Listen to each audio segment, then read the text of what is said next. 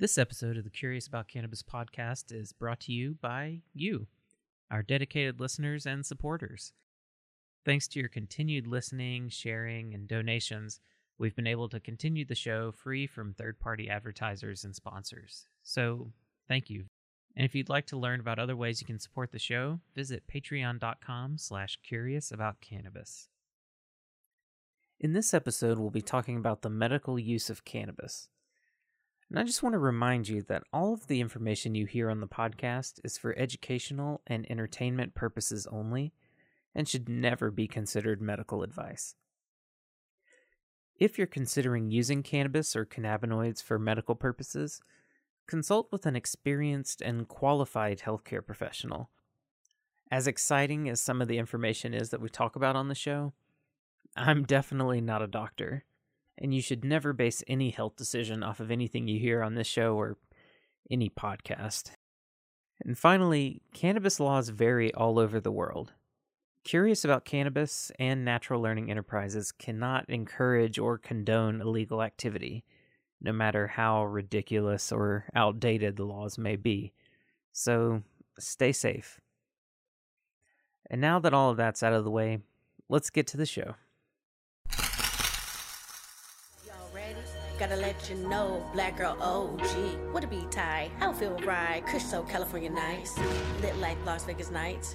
Shit so magic, that's all I smoke. Cause anything less would be so tragic. I like the way you flow, it's so incredible. Coming from me, the first lady of the West Coast. Hey you guys, it's me, First Lady of the West Coast, singer, MC, songwriter, first black woman in the cannabis industry to have her own exclusive strand line. I started with red shit. I'm talking asparagus. I'm heavy on veggies.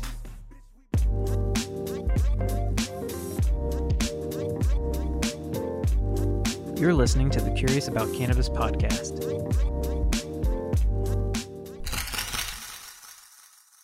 Hey everybody, this is Jason Wilson with the Curious About Cannabis podcast. Thanks so much for tuning in once again. So today I am really excited to finally be connecting with somebody. We've been talking for a little while and planning on doing an episode, and we've finally been able to cross paths. I'm with the First Lady of the West Coast. Thanks so much for being willing to come on the podcast today. Yes, thank you so much for having me be a part of your podcast. I'm very excited. Yeah, me too. There's so many different ways to talk about your work. One thing that I'm really impressed is you're really a powerhouse entrepreneur. When I see all of the different things that you're doing, you're a musician, but you're also working in the cannabis industry. You've got your own line of strains and different companies. And so, first of all, I'll say my hat's off to you. I'm very impressed with just the amount of energy that you're throwing out there to, really actualize, your dreams. So first of all, that's super impressive. Thank you. Yeah, totally. To kick things off, for anyone that maybe isn't familiar with you, do you mind sharing a little bit about your background? And we'll dive really deep into it, but just a little high-level view of kind of who you are and what you're working on now and how you kind of got into this work. Okay, yes. Well, like I said, you guys, I'm First Lady of the West Coast. I am from California, the Bay Area.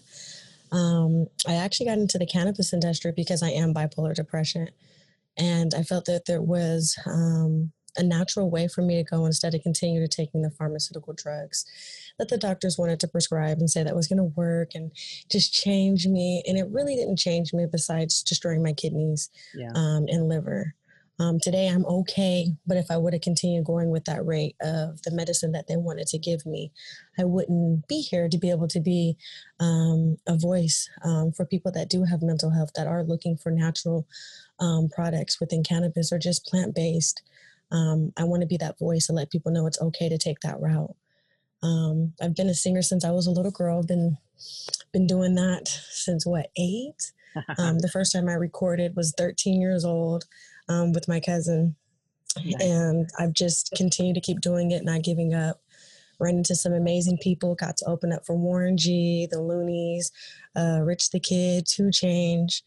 Wow. But it's nice to see the progress of when I started from 2-3 people in the crowd to 10 to 15 to 20 to 1,000 to 20,000. And really what I can say is I'm, like he said, what do I call myself? A jack of all trades. Mm-hmm. I don't believe in giving up. I definitely believe in going for your dreams and goals. And that's exactly what you guys see me doing. And I want you guys to continue to keep doing if you are. Yeah, and that's something I really appreciate about your whole vibe. If anyone goes and follows you on Instagram or anything and sees your stories, your posts that you make, you're always very really trying to encourage other people to step up and start to pursue what they really want to do, which is something that that's a feeling I also have, and one reason why I'm doing this podcast. So it's that energy, I think, is so valuable. Thank you. It's important. There's people out there that don't have that don't have family members or friends or anybody close to them pushing them, or better yet, it's downing them. Oh, that's not going to work. Oh, why are you wasting your time on that? That's never going to get you far in life. And we got to quit doing that to people, because you never know, that may be the next person in your family to break that generational curse of wealth, to be able to provide and be able to change that. So we have to really quit doing that, and allowing people to really embrace their true talents and creativity.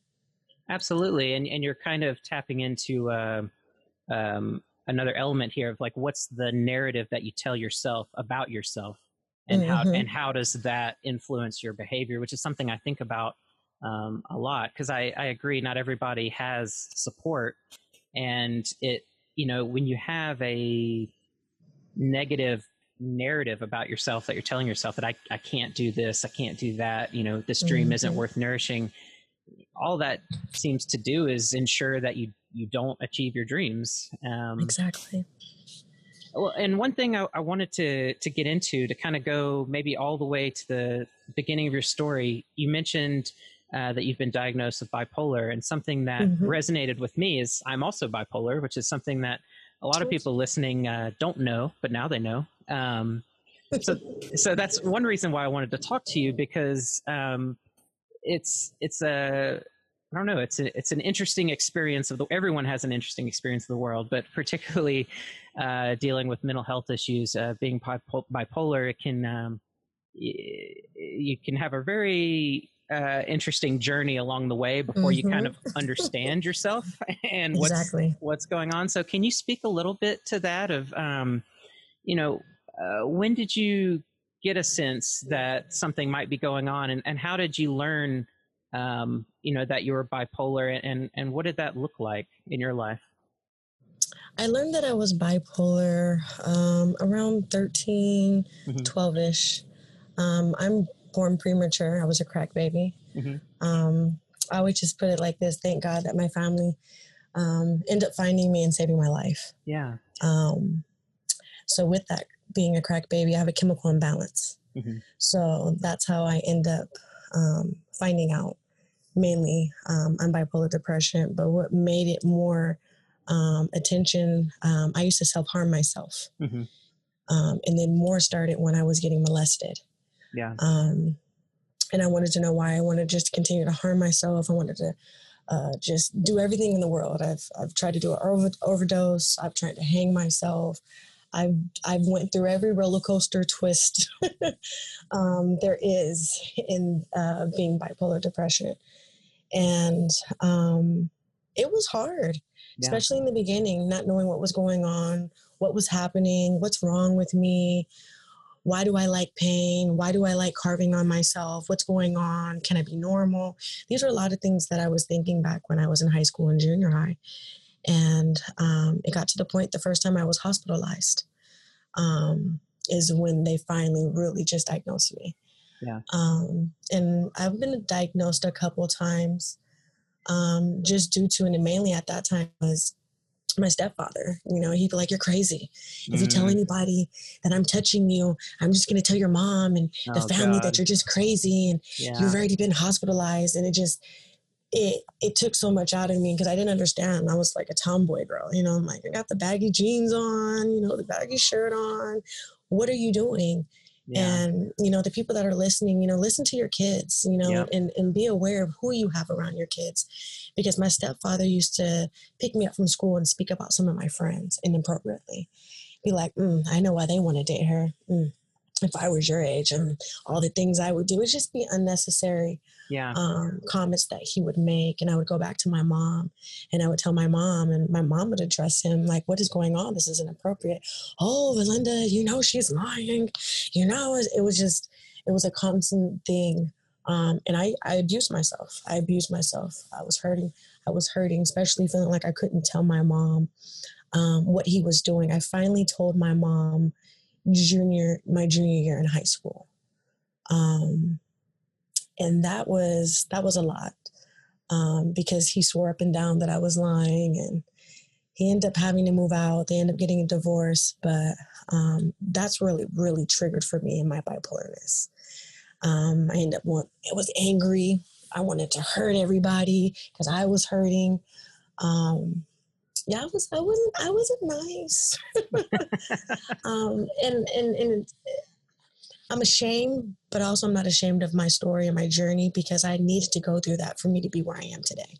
Right. But that's how I would say to you how it all aroused and how it all happened.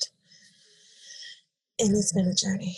Yeah, and you're touching on things that I have a daughter right now that's a year and a half old, and you're touching on things that really keep me up at night. Honestly, like things that I think about that terrify me, is just having a daughter entering the world. It's interesting becoming a father of a girl. My appreciation for what it's like to be a woman in the world has totally changed. And the way that I think about, the experience of being a woman is very different now than before I had my daughter. And it's scary. And then also I wonder too, I'm like, is she going to be bipolar? Because it can be genetic. Mm-hmm. And I wonder about all of that as well. How did, and let me know if I'm pushing too deep, because I'm happy to pull back. But when you were going through these things, what kind of, I guess, what went through your mind? Because as a child, that had to be so confusing and frustrating, among a lot of other things, of like trying to get help and it not being received. This is a story that as more and more people are coming out about these kinds of experiences and sharing them, this is a commonality that that girls try to get help. They try to report these things, and it's not taken seriously. How did that affect your thinking at that time as you tried to wrestle with all of this? It affected me badly. Yeah. I would cut on my arms, my legs, and wait for my mom sometimes to come home, and scared to tell her, or when I would come out, he would come out. Yeah. And it would just be that glare. And my mom's like, what's wrong? And he's like, oh, nothing. No, I don't feel good. I'm going to lay down. And when I finally got to tell my mom, he wasn't around. It wasn't no pressure. It wasn't, never mind. Let me just go back in the room. My mom's retired from Upland PD. So right when she found out, I know, she reported it, and she asked the necessary questions that needed to be asked, and we reported it. Yeah. It was a point, my dad is retired from the Army, that I wanted to take him to court. But being bipolar, and what he was saying as far as, oh, you're a liar. You're just crazy anyway. Oh, you cut on yourself. You do all these things. They brought this stuff up to me as like a pretrial of what could happen in court. Yeah. And I lost it. And they're like, and when you do that, he's going to win. Because they're just going to say, oh, she's crazy. They have the paperwork, and I'm just sitting there crying like, this just can't be. This just can't happen. Yeah. But this being that age, yeah, it can. It ended up being that with, my mom and my dad.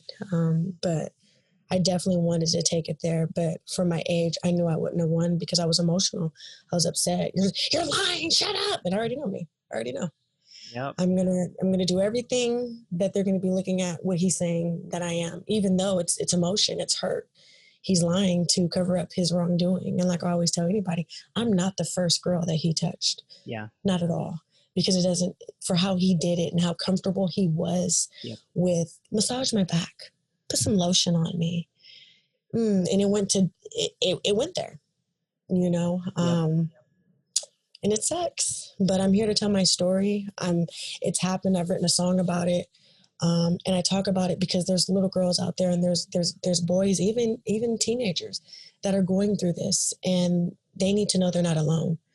To report it, speak with somebody, talk about it, and do not be afraid to talk about it. Because the quicker that you can get them and get attention to that situation, sometimes they may stop. They may have to go register as a molester, and sometimes it doesn't. But the fact that you can be a voice for yourself and don't have to be that victim, because today I don't call myself the victim of it, not at all, because I'm not the one with the problem. Yep.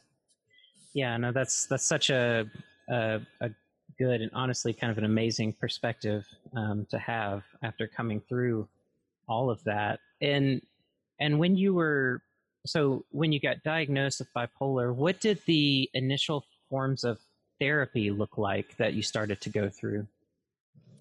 They wanted me to go to a doctor that prescribed me, my medicine. Mm-hmm. And it was really just following a chart. When they released me from the mental hospital, that's how I was able to be released, that I had to take a outpatient class for counseling. Mm-hmm. And then like another class, meaning like I had to sit there and talk to other people that had experienced what I experienced. That's what I ended up doing. It was cool until when you start expressing yourself, and then you find yourself winded up sitting back in that office. And that's when I learned that you really can't be honest in there. They say, oh, she's lying. No, I'm not, because they end up twisting your words around a little bit. And I had a hard time with not feeling not understood. Yep. Yeah. And I've heard similar things from other folks that I talk to and know, that have dealt with similar issues. And do you remember what medications they initially had you start taking? Yeah, Prozac, yeah, Abilify. Yep. And there's another one I can't pronounce, but those were definitely the ones that they had me on. Abilify is the one that was messing up my kidneys. Yeah, I had a friend that was taking Abilify, and he developed a tic, like a facial tic, that I think he still struggles with, like these kind of like mild little face seizures almost. And he stopped taking it, but it's something that it changed his chemistry, whatever happened. He's still been struggling with that. And those two drugs are definitely the most common. Like when someone gets diagnosed with bipolar, those are basically the go-to, first. At least, that was the case in the late 90s and early mid 2000s or so. It seems like it's maybe evolving now. But how did you progress from? Well, I guess before I get to that, so you're taking these drugs. When did you start to get a sense that they were negatively affecting you? Right when I took them, how it slowed me down, how I was sleepy. Yes. I thought it was amazing how I'd sleep all night, get a good rest, and then take them, and I just was tired. Didn't really want to do anything. I just kind of want to, I always call it the zombie phase, because that's how I felt. I wasn't really active. It wasn't really creativity in my activities. I love music. I wasn't playing instruments no more. I didn't want to play basketball no more. It literally took me from me. Yeah. And that's their goal. That's their goal of saying this is how it helps our bipolar depression. And that's not the case.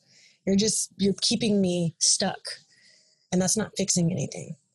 And that's the problem with the message that they're giving to people, like, take these. But majority of the time you hear people, I'm going to go lay down. I'm not feeling too good. Why? Because you're putting a toxin into your body that's not good for your body.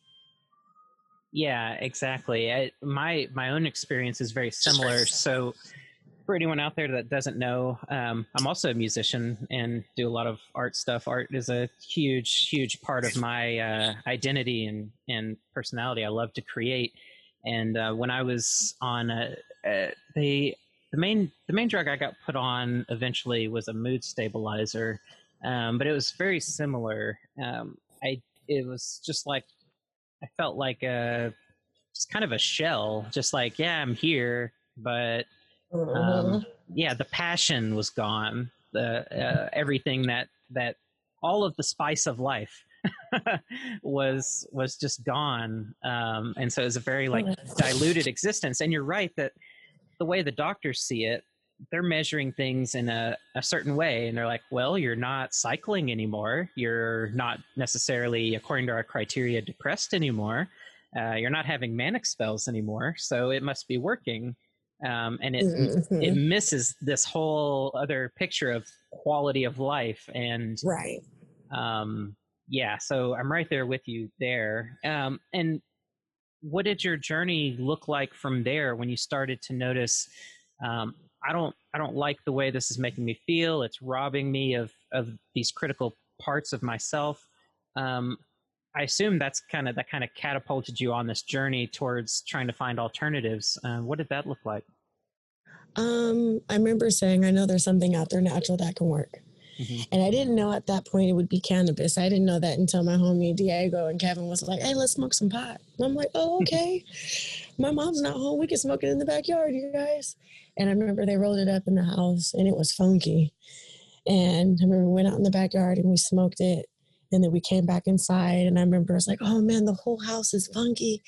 Man, it smells like, and mind you, it is my first time. So like the topper of my lip had that little smoke filling. Yep. But I remember like my grandfather was coming, my uncle was coming. So I was like way like freaking out, but they ended up coming. I ended up getting in my uncle's car and just sitting there as he was driving. I felt wonderful. I felt like my life was back. Like, I felt like all my stress, all my depression was gone, but I could still be me. I can function. Like, it was like, hallelujah. The clouds parted. Yeah.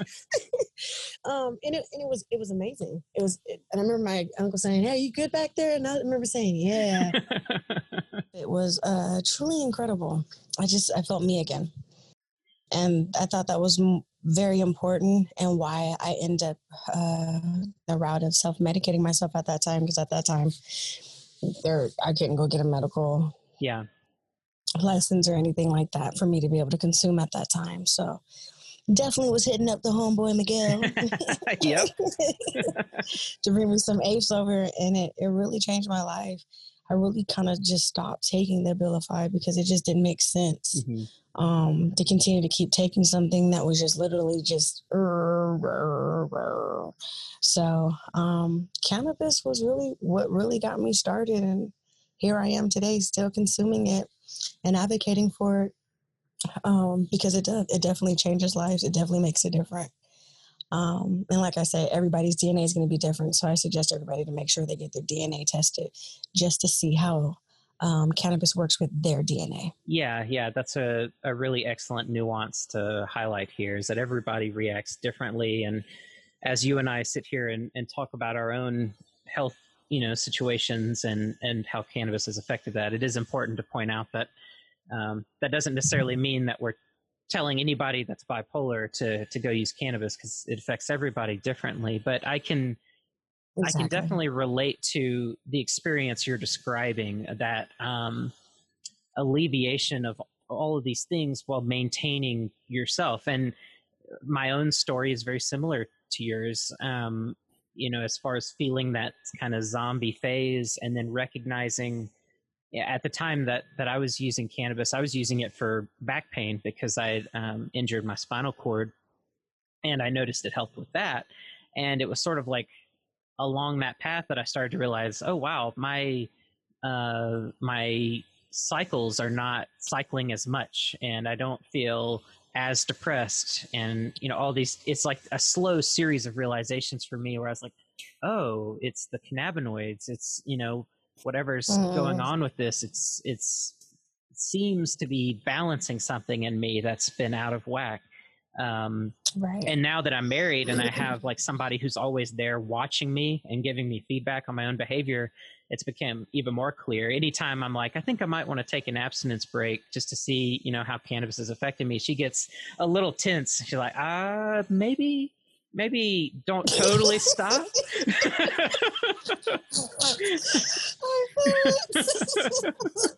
Like, no, you need that. I've already experienced you being super depressed or super manic, so maybe we just Mhm.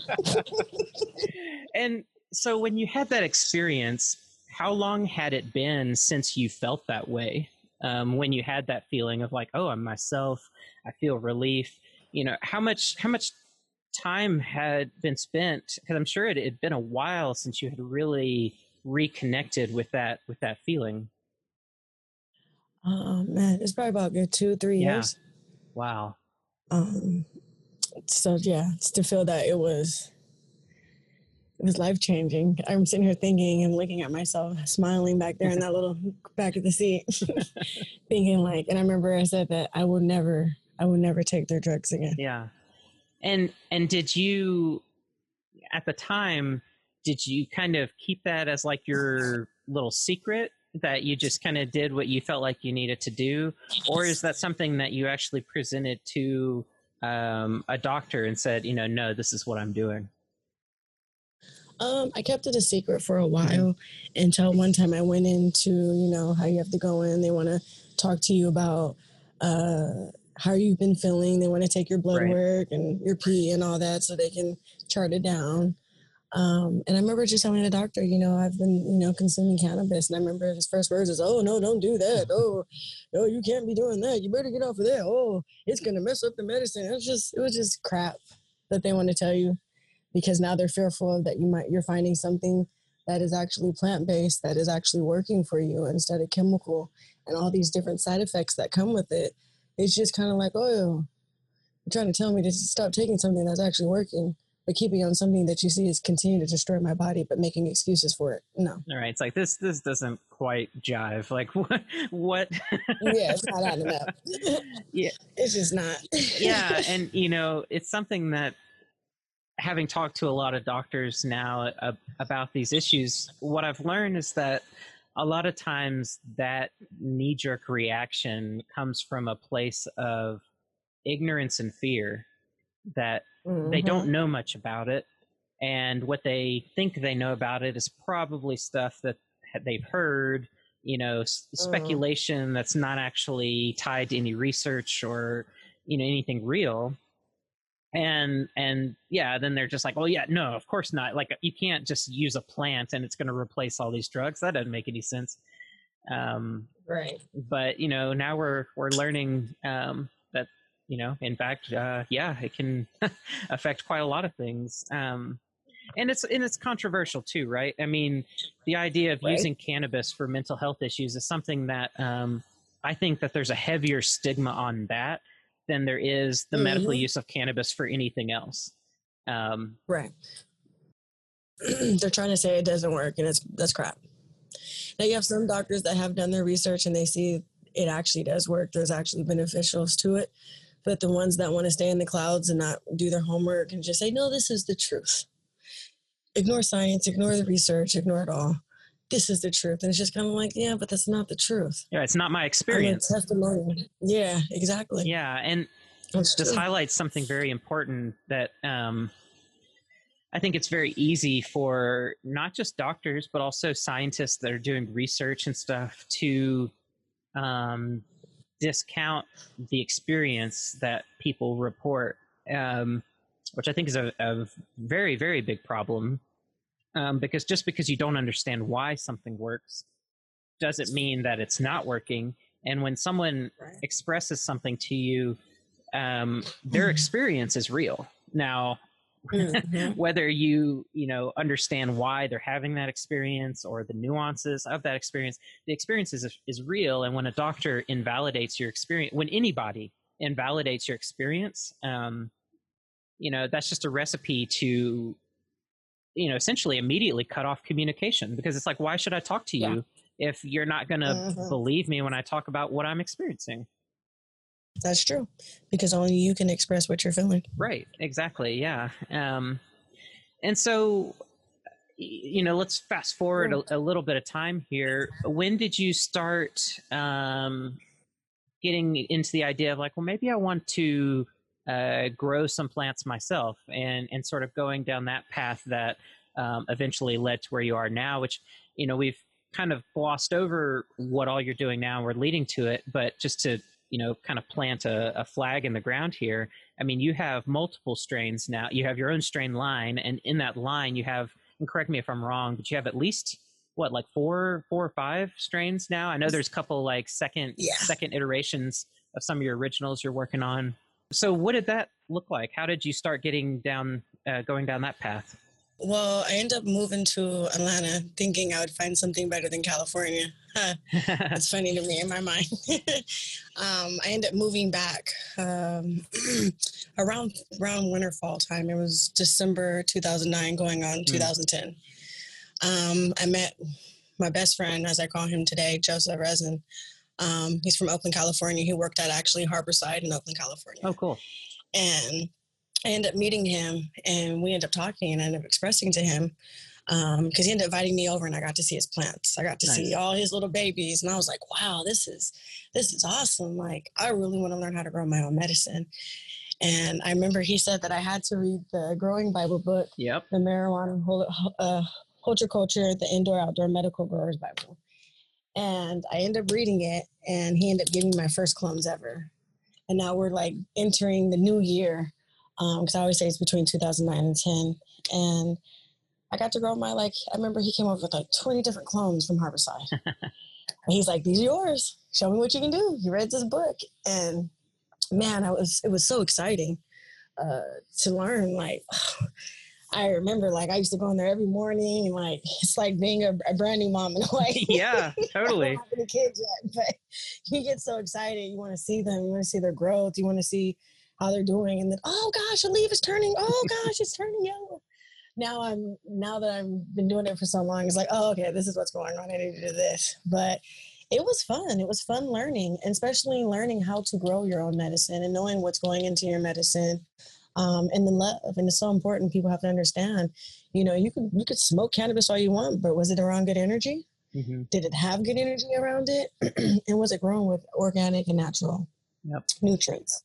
A lot of people are not doing that because everybody's trying to have the best of cannabis. And I tell people, I don't have strand lines to be cool, and I don't have strand lines to get you high. I have strand lines to be able to help you medically wise. I'm not in here trying to be cool. I'm trying to save a life and make a difference so you can live longer and educate your family and friends around you. The amazing medical benefits of cannabis, period, because that's really what it's about. Yeah. Saving one life, teaching one, and allowing them to go back and teach others. So yeah, I was excited. So I always let my Joseph know, like, man, thank you so much for teaching me. Because shoot, now when you go to the cannabis club, it's hard for me to buy weed as it is, because like, I can grow my own. So yeah, it was 2009/10. That was around the December going on into the new year of 2010, and I haven't looked back. I love growing. I'm glad that I've learned it. Like I tell anybody, if they want to learn, I'm going to tell you, like Joseph said, you got to get the book, and then from there we could talk about it. And hey, I may do as what he did for me. I'll give you some clones and be able to let you know that you can do it, and have somebody that's there that can provide the clones to you. So, and when people are serious. Yep. So yeah. Yeah, and how did you? So you got to growing. You kind of got your feet wet and got the experience and everything like that. How did it transition from kind of casual growing to, oh, I'm going to do something unique with this. I'm going to create, start to tease out my own lines and really dial this in, start a company, all of these things. How did all of that start to kind of come about? That came about, I was 17 years old when I spoke of my strand lines. Wow. It was around Christmas time. And I remember my sister were outside smoking cannabis. And I remember just looking up at the sky, and I was like, man, it'd be dope. It'd be dope if I had my own strand line. I was like, sis, you hear me? She's back there puffing on a little blunt. I was like, you hear me? She's like, yeah. I was like, man, whatever. And I remember I looked up at the sky and I said, Lord, if you hear me, if one day if I could have my own strand lines. And I remember saying it just like that, like mine, like I named them. I was like, man, I promise you I'll do some amazing things. And I ended up meeting my breeder, Duke of Herb. I ended up meeting him 2015. He actually found me on Instagram. because I'm an artist. So, Yeah. I like to smoke cannabis. So if you see me at my shows, I'm smoking cannabis, or we smoking cannabis together, or I'm giving you some cannabis. Right. And he had seen that. So he was like, oh man, I'm going to be at one of these cannabis events. I would love to meet you. We both didn't end up going to it. And we ended up meeting up once again, magical Harborside, Oakland, California. We ended up meeting up there. It was the first time I ever met Duke. I was really excited. He was like, I got some samples for you. I'm thinking, oh, he's bringing little grams and stuff like this. I'm still excited. Like, I get to try new stuff. Man, when I met Duke had jars of all this new stuff. I was just like, oh my gosh. And I mean, we just ended up talking, and right out of his mouth was, well, I'm just curious how Wiz Khalifa has a strand line and you don't. And I said, you know what's so funny about it? I was just thinking this last night, and I was like, but I was 17 years old and I prayed about this. I said, so I guess this is where I guess it manifests itself now. And he said, I would be honored to make you your own exclusive strand lines. And from there, we ran together. 2016, actually on my birthday, was when I picked up my first exclusive strand line, First Lady of the West Coast Kush. Wow. And I think it's awesome because my birthday is November 2nd. So I thought, okay.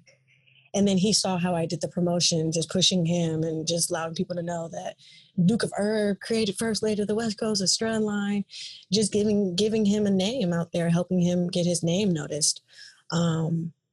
And look where he is. He's like, what did he say? I never thought you would take it this far.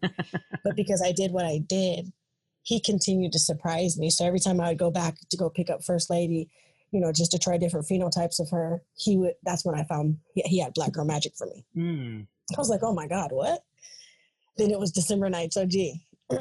And then after that, he was like, yeah, I have over 200 new exclusive strand lines for you that I got your first line pregnant with over my best males.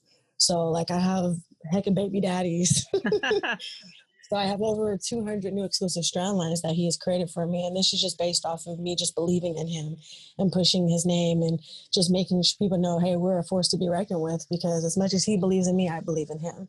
And I make it very clear, even though I've spoken and manifested it, if I didn't have him, I wouldn't be here today with my own exclusive strand lines. And I honestly didn't think about being the first Black woman. I found that out at Dope Magazine's headquarters when I went up to Seattle, Washington. They brought that to my attention. And I thought, and I'm gonna be real. I was like, well, ain't Chelsea? And they're like, Chelsea ain't got her own exclusive strand line. She grow cannabis. I'm like, oh, okay. They're like, I've never heard of a woman having her own exclusive strand line. And I remember, like, I told her my story. I was like, I just started crying because it was just everything replaying itself. Yeah, everything's coming together at that point in big ways.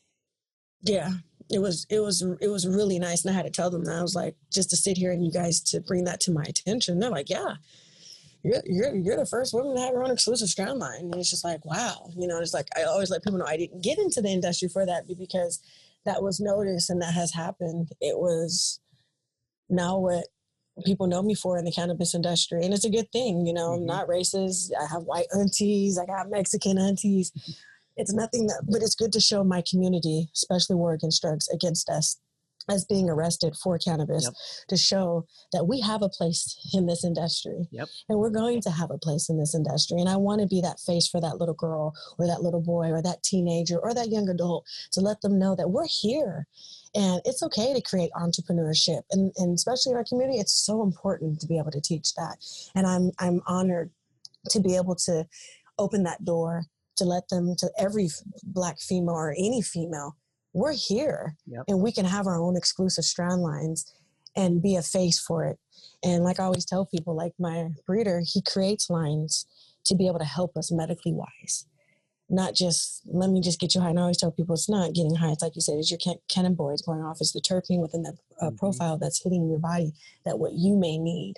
And that's really what I'm after. I really want to be able just to be like, yeah, let me go get some First Lady of the West Coast. Let me go get some Black Girl. I'm in pain. First Lady is creativity. So if you're an artist or you like to work with your hands or you just love to paint, it's definitely creativity. It is a sativa. Black Girl Magic is an indica, so she's going to help with pain. I've had people hit me up with like, she's working for that. She helped your pain. What?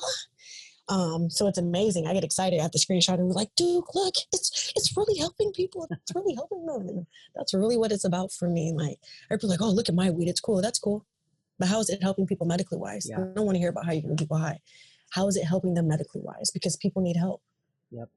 Yeah, and that intention, what you talked about before, of like what's the energy going into the plants, and and how clean is it, and all of that. That's another thing that when I looked into the work that you're doing, that something I really appreciated, that you were like a lot of your sort of public facing kind of marketing stuff. You're really not, it's not braggadocious. You're not going out there saying like, look at my awesome stuff. It is very much like, hey, you need to understand, that cannabis can be medicine. It needs to be clean. It needs to be all of these things. And by the way, I've put my energy into, these things.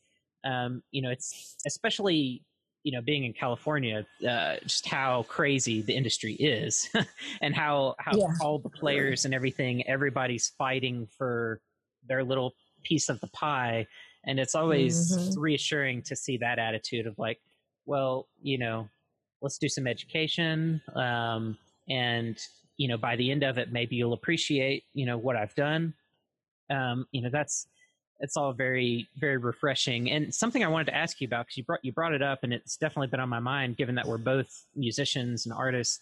How would you describe how cannabis affects your creativity? Oh, it affects it in an amazing way. There can be nights where I'm writing four to 3 different songs. Yeah. It really puts me in the zone. Especially if you got that right beat and it's just that right mood. Oh man, it's over. Like, I don't want to leave. I don't want to get out the studio. I don't want to stop. And it's like, it's 4:00 in the morning. You need to go to sleep. It's everything for me. Yeah. Like we see Bob Marley. Right. It just goes hands in hand, and it definitely, for us, it works with our creativity. So I would tell anybody, especially if you already consume it, you probably already know, like, before you pick up the guitar or you play that piano or you write that song, or you might be writing it and you know what I'm saying? So it's magical. It's like my mind is clear. And it's weird, like with music particularly, there's I was thinking about this earlier.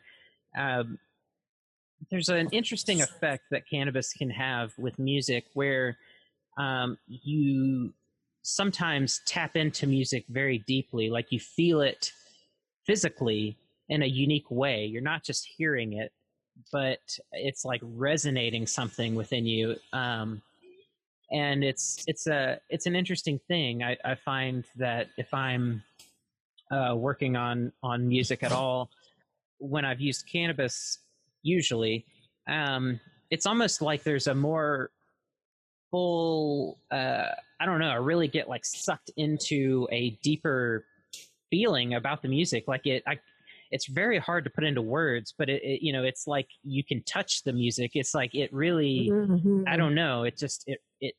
You can feel everything, every wave, every frequency. Yeah, the beats it's get into your heart. Like it's something that's very interesting. That a lot, sometimes you can get that without cannabis, obviously, but there's something about cannabis that like really brings that to the forefront. Where a lot of and like I said, going back to sort of the disclaimer that cannabis doesn't affect everybody differently, so other people have different experiences. But for myself, it's like it shoves a lot of extraneous noise out, and it allows you to sort of like tunnel vision, focus on this experience and getting really lost in it. Almost like discovering a playground almost. No, it's very true. It's very true.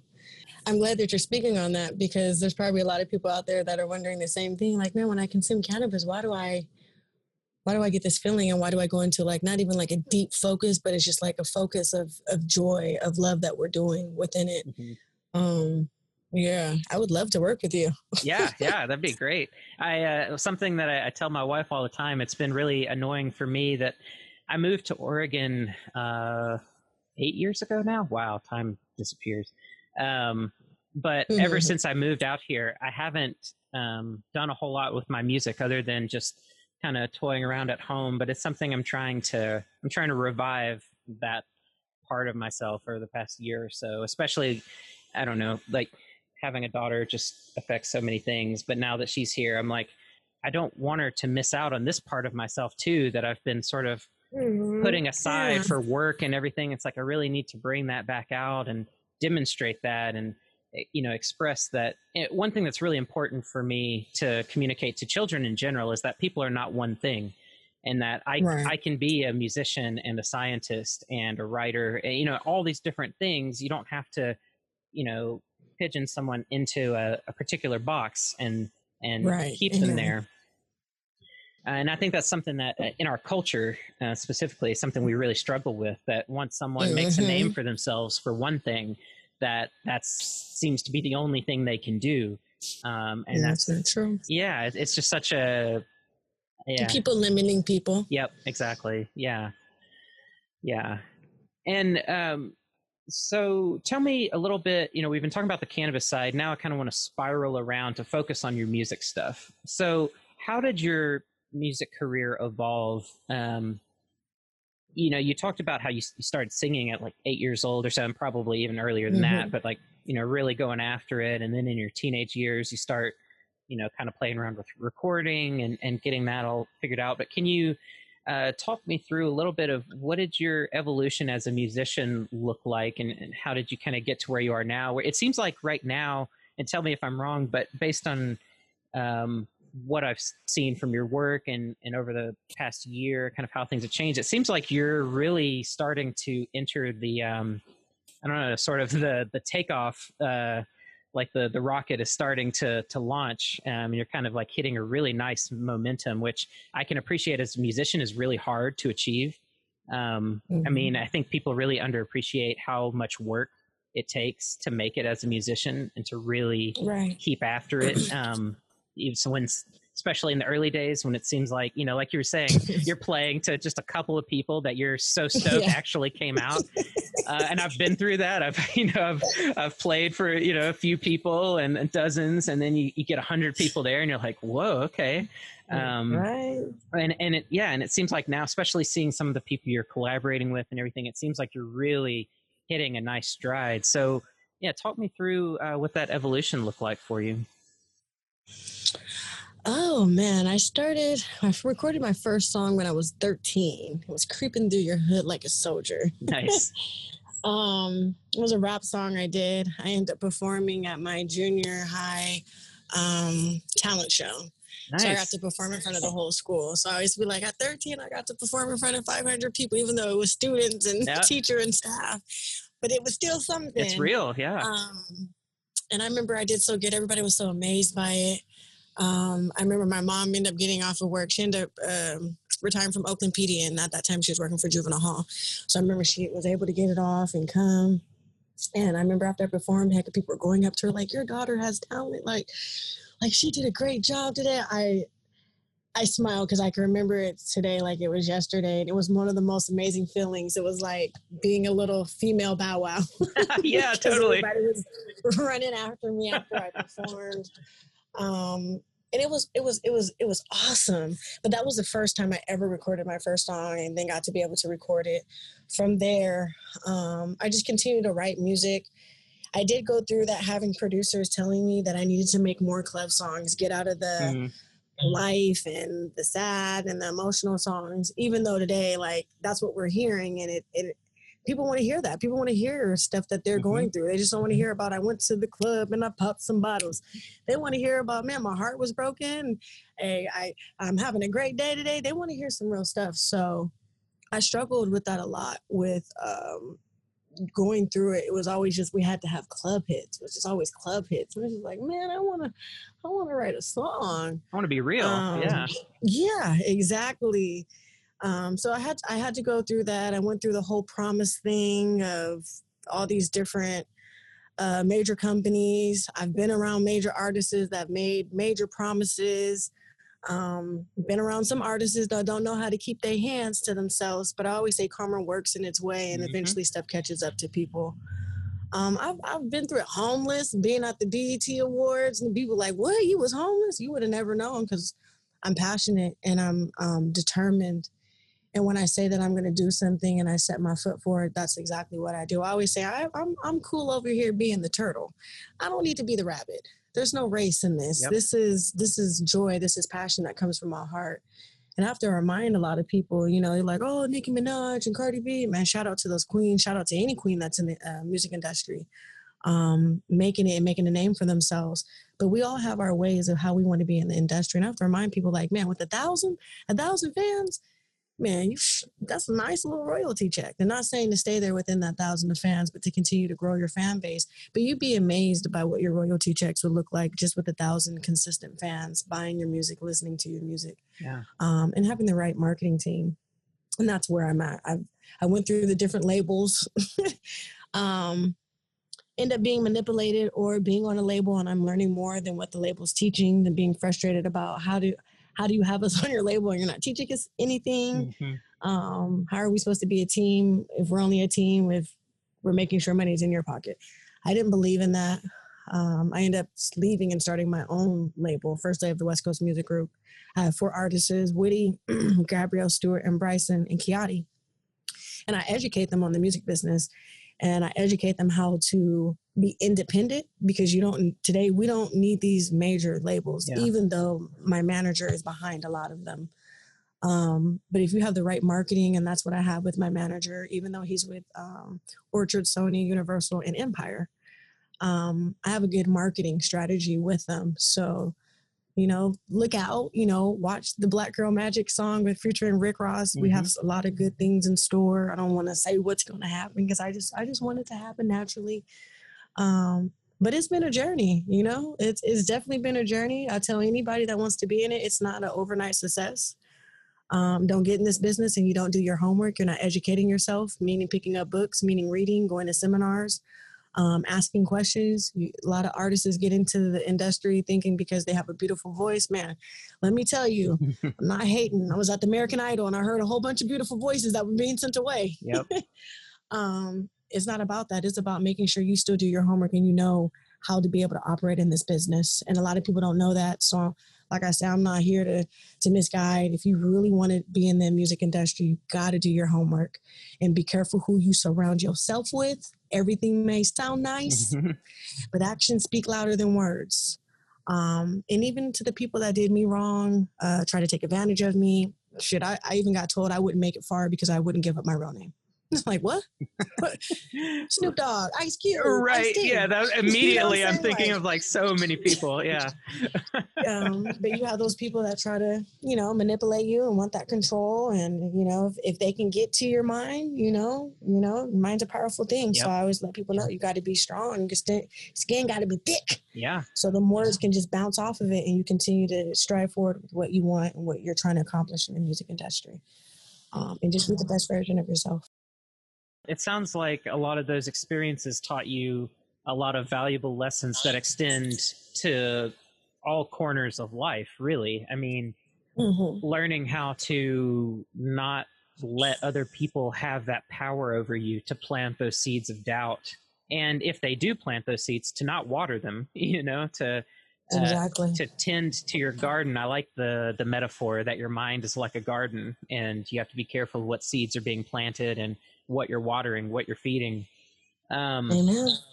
And, you know, absolutely, like music, just like anything else, like if you want to be a serious musician, well, it's a business. And you have to learn the business as well as be good at the music. And I noticed a lot of the stuff that you've been posting lately is like links to resources for people to understand, like even basic things like how to just manage money or how to find the right resources online to start to build your brand and build your name. I mean, yeah, the idea that if you don't share your real name, you won't be successful. It's like people just need a label. They need a name. It doesn't matter. Like you choose, like, what do you want that to be? Yeah. You create the identity, the brand, you know, and it is a branding thing. Exactly. Right. I would say people, would you go into Walmart and say, hey, Target, and do a little video? I'm in Target, you know, and people are like, that's Walmart. It looks awfully blue in there. You know, it's like, it's the same thing. You can't do it. Yeah. You got to kind of respect it. That's Walmart, that's Target. Yep, exactly. And what would you say, so looking back on how far you've come, both in your music career and with the work that you're doing with the cannabis side of things, and we haven't mentioned, but like your company, you have Herb of Life Cultivation, one of the companies that you work with, so I want to make sure to mention that. What do you think are some of the biggest, and maybe we've already talked about them, but some of the biggest core lessons that you've learned from your journey in this life so far? Man, I know that's a heavy one. It's actually a good one. You got to be careful who you trust, who you surround yourself with. You have to always remember, if you're kicking it with 5 liars, what do you think you are? You're the 6th liar. That's a good one. You have to be, you got to be very aware of who you surround yourself with. Life is what you make it. So always remember, the choices you're making today, good or bad, are going to have consequences to them. So choose the good. So you always have good consequences coming your way. And even if you make the bad ones, understand the choices that you made that led to these bad consequences, but take the lesson and move forward and learn from it. And don't get caught up in it. It's okay to cry. It's okay to scream, but please do not get content in that victim role or, oh my gosh, my life. Take it as a lesson and live your life to the fullest, and surround yourself with people that believe in you, love you, and want to see the best version of you.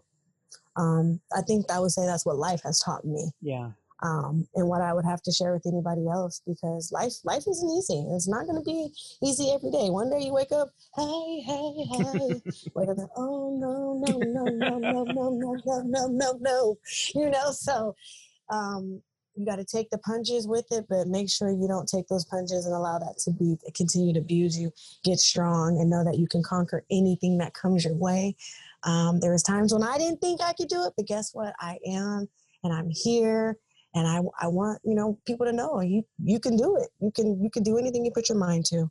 But life, it's not going to be always easy. Yeah, exactly. It's not always going to go to plan. But I think something that your story really highlights for people, if they pay attention, is, it's not even necessarily about knowing where you're going either, but continuing to take those steps towards what energizes you and what gives you that fulfillment and that passion, and just like in your situation where one day you're sitting there looking up at the stars thinking like, wouldn't it be awesome if this happened, and then you just keep moving forward pursuing what you think is best for you, and then what do you know? All of a sudden, it comes back around.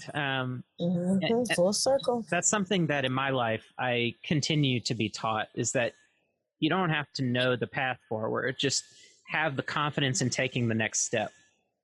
Amen. And eventually you get somewhere that'll, it may not be what you conceived as like your perfect thing, but usually it's better.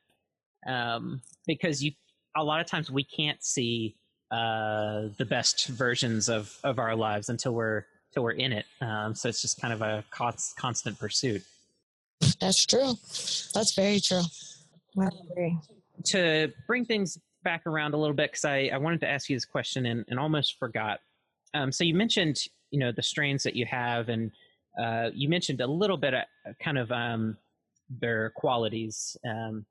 But can you describe a little bit what defines your strains? Do they have certain, you mentioned the indica sativa thing, but do they also have certain smells, certain other qualities? Can you describe a little bit about just, what makes your strains unique when someone presents something to you, let's say like a new batch of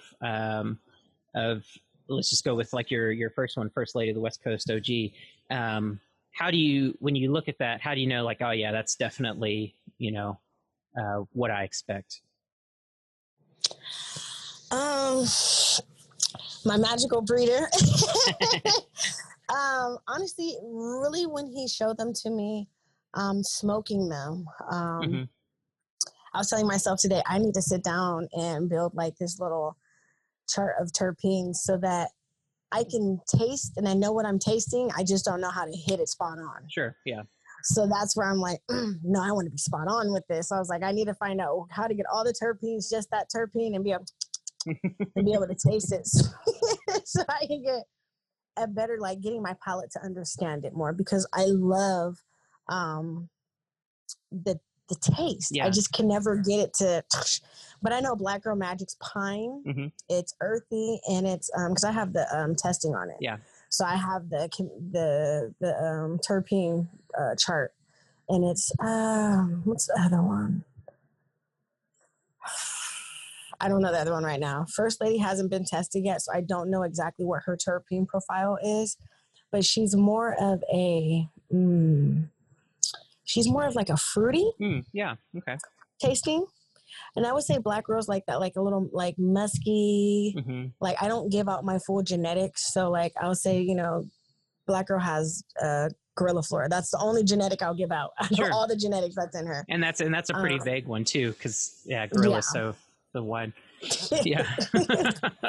But it's more heavier. You're smoking an indica. It's not harsh.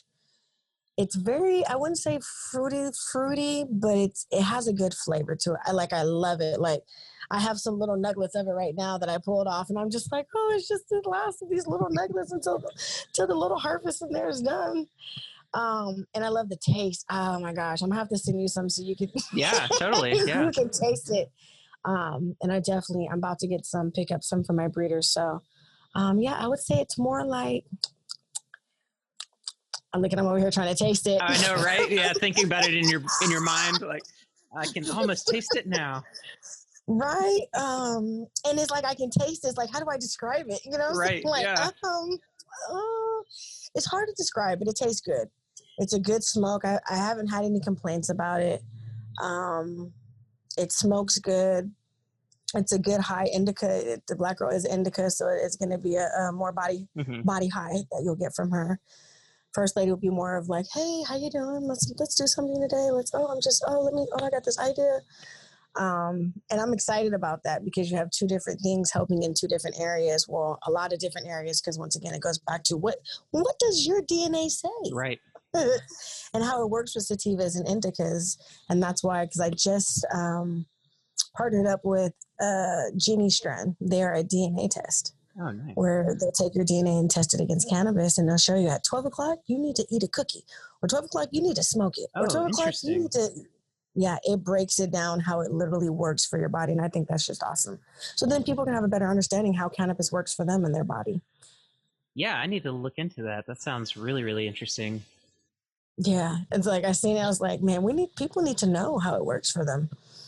So somebody one day said, just try all these different things and see what works for you. I'm like, no, because that may not work for them. They may start freaking out or something. It may be too strong. You don't tell people to go out there and just start trying. Well, especially if you're dealing with like edibles or concentrates or anything like that, there's not necessarily a wide room for error. and you don't want people to be turned off if they can get benefit, but just need to figure out their right dose and everything like that. And another thing I was going to ask you, I noticed these days you're not just selling flower, but you're also getting into extracts as well, right?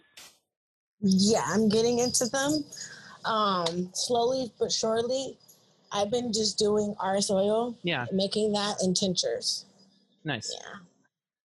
And how has that been as far as the learning curve to all of that? Because I've done a little bit of some of that myself, and there's definitely kind of an art to it, as well as science. It's been good. Yeah, I like science. Bill Nye the Science Guy. Well, I talk about maybe trying to brand myself as the Bill Nye of cannabis science. I think that would be pretty cool. Yeah. Look it, I brought it up. That's the universe talking to you. That's right. Yeah, we'll just go ahead and stamp that right now. Okay, let me know if you need the jingle. Yep, there you go. It's a good process. I like it. You have to make sure you have the right temperature to decarbing your cannabis.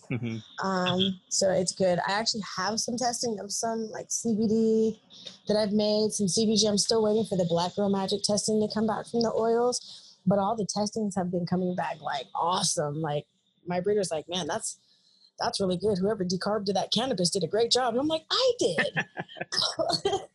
I'm like, I made it. Like, to me, this is my first time doing it. Especially with the magical butter. I used to do it the old school way. So Yeah. It's way different ball game than how it was for us starting out. Because I would tell people like, man, back in the day, you couldn't come to my house if you had GPS on your phone. Right. It's crazy how things have changed. Yeah. You couldn't take no pictures. You couldn't do nothing because I wasn't trying to get caught up. Yeah. Well, and I don't know if I mentioned, I'm originally from Mississippi, so a lot of my early days with cannabis was it was a very nerve-wracking time. I had lots of friends that got busted with just pipes in their cars or whatever, simple things, because that's how the police like to get you. Is, well, in Mississippi they really like to get you in your car. Getting you in your home is a little harder.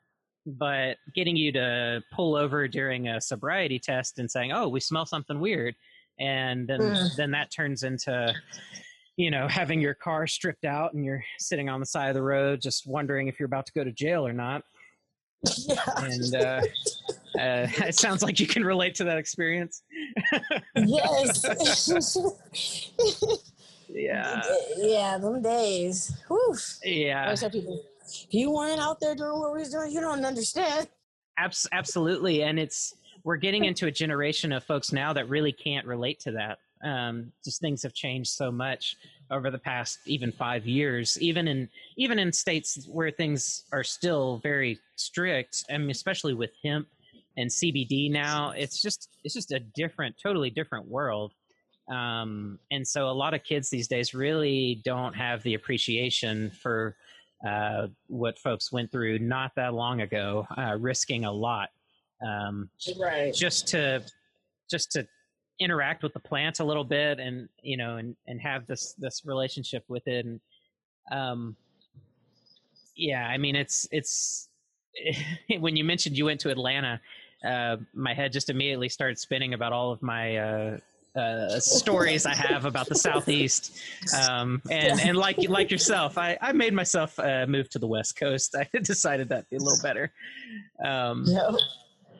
But yeah, and that's maybe that's an encouraging thing, that things have changed that much, that people have trouble relating to stories like that, because I certainly want to see the war on drugs is just such a it's the machine that feeds the incarceration system, that steals people's ability to vote, to get business loans, all sorts of things. It's a system that needs to go. It never should have happened, and the fact that it's still going on is insane, with how much things have evolved. I saw a statistic just earlier that said that even just last year, there were more people that still got arrested for cannabis offenses than for all violent crime combined. It's like, what? Right. Doesn't make sense. No. How do you have time for that, but don't have time for that? Yeah. And especially, there's so many angles there as far as how the war on drugs, it is very much disproportionately affecting people of color and poor people. It's very much this construct that, I don't know, it keeps the marginalized and disenfranchised. It ensures that they stay that way. And there's something really, really evil about that, on many, many levels. Yep. But they don't see it that way.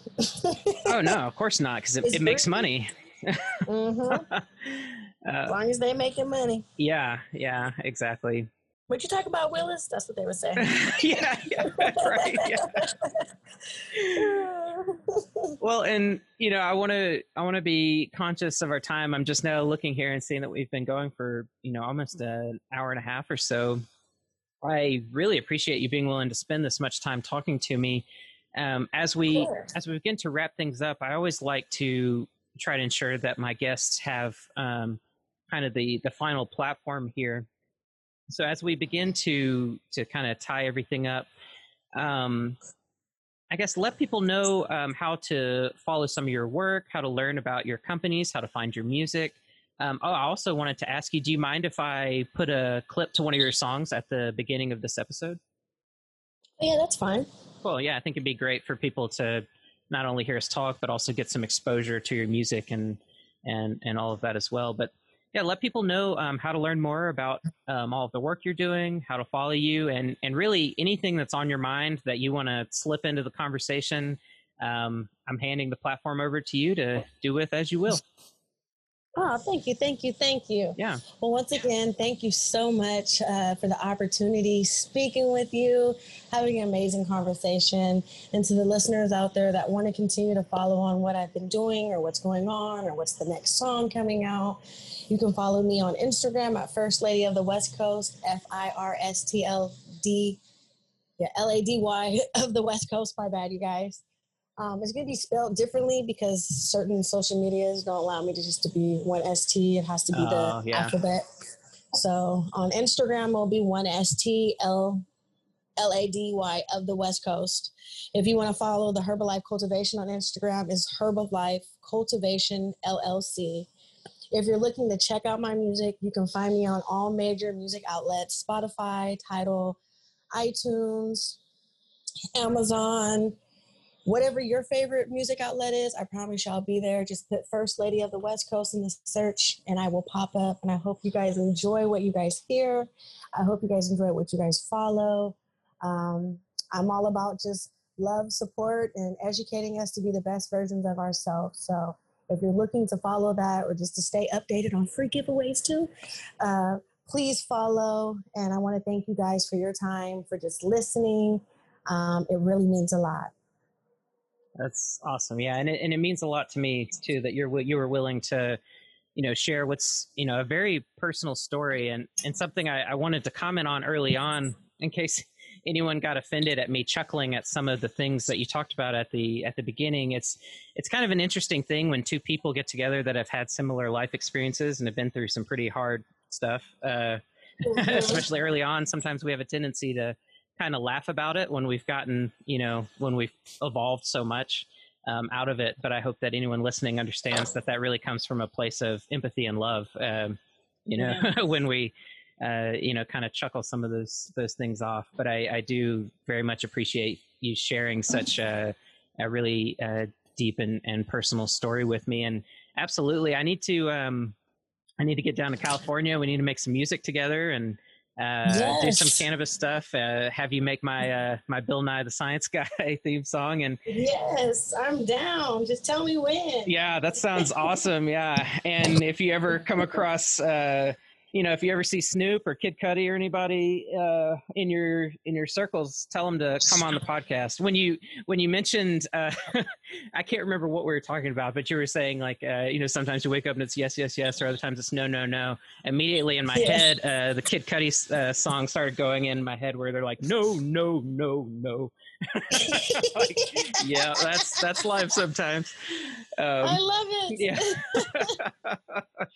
But shout out to Cody. Yeah. But yeah, thanks so much. It was really great connecting with you, and I hope to stay in touch, and maybe down the road we'll do another one of these someday. Yes, of course. I had a great time. And once again, thank you so much. Have a wonderful, incredible day today. And man, I'll see you on social media. Sounds awesome. Yeah, I'll be talking to you soon. Thanks so much, and have a great rest of your day and rest of your week and weekend and all the time after that. Oh, thank you so much. Means a lot. You too. You guys have a blessed night and have a great day. Awesome. All right, everybody. If you want to learn more about Curious About Cannabis, you can go to cacpodcast.com. Or find us on social media. We're on Instagram, Facebook, and Twitter, mostly active on Instagram. Stay curious and take it easy. Bye-bye. I smoke like a chalice. I'm burning that kush. They could smell me in Dallas. It's usually a P, nothing small as an O. I'm just keeping it G. I might swap you with blow. Black girl, magic OG, just in my nights OG, First Lady of the West Coast, cause I'm the first black woman. I have my own strand line. I'm doing it this time. Every time you see me, no Reggie, just OG. And every time you see me, just... If you want to learn more about cannabis, check out the Curious About Cannabis book on Amazon.com and other major online book retailers.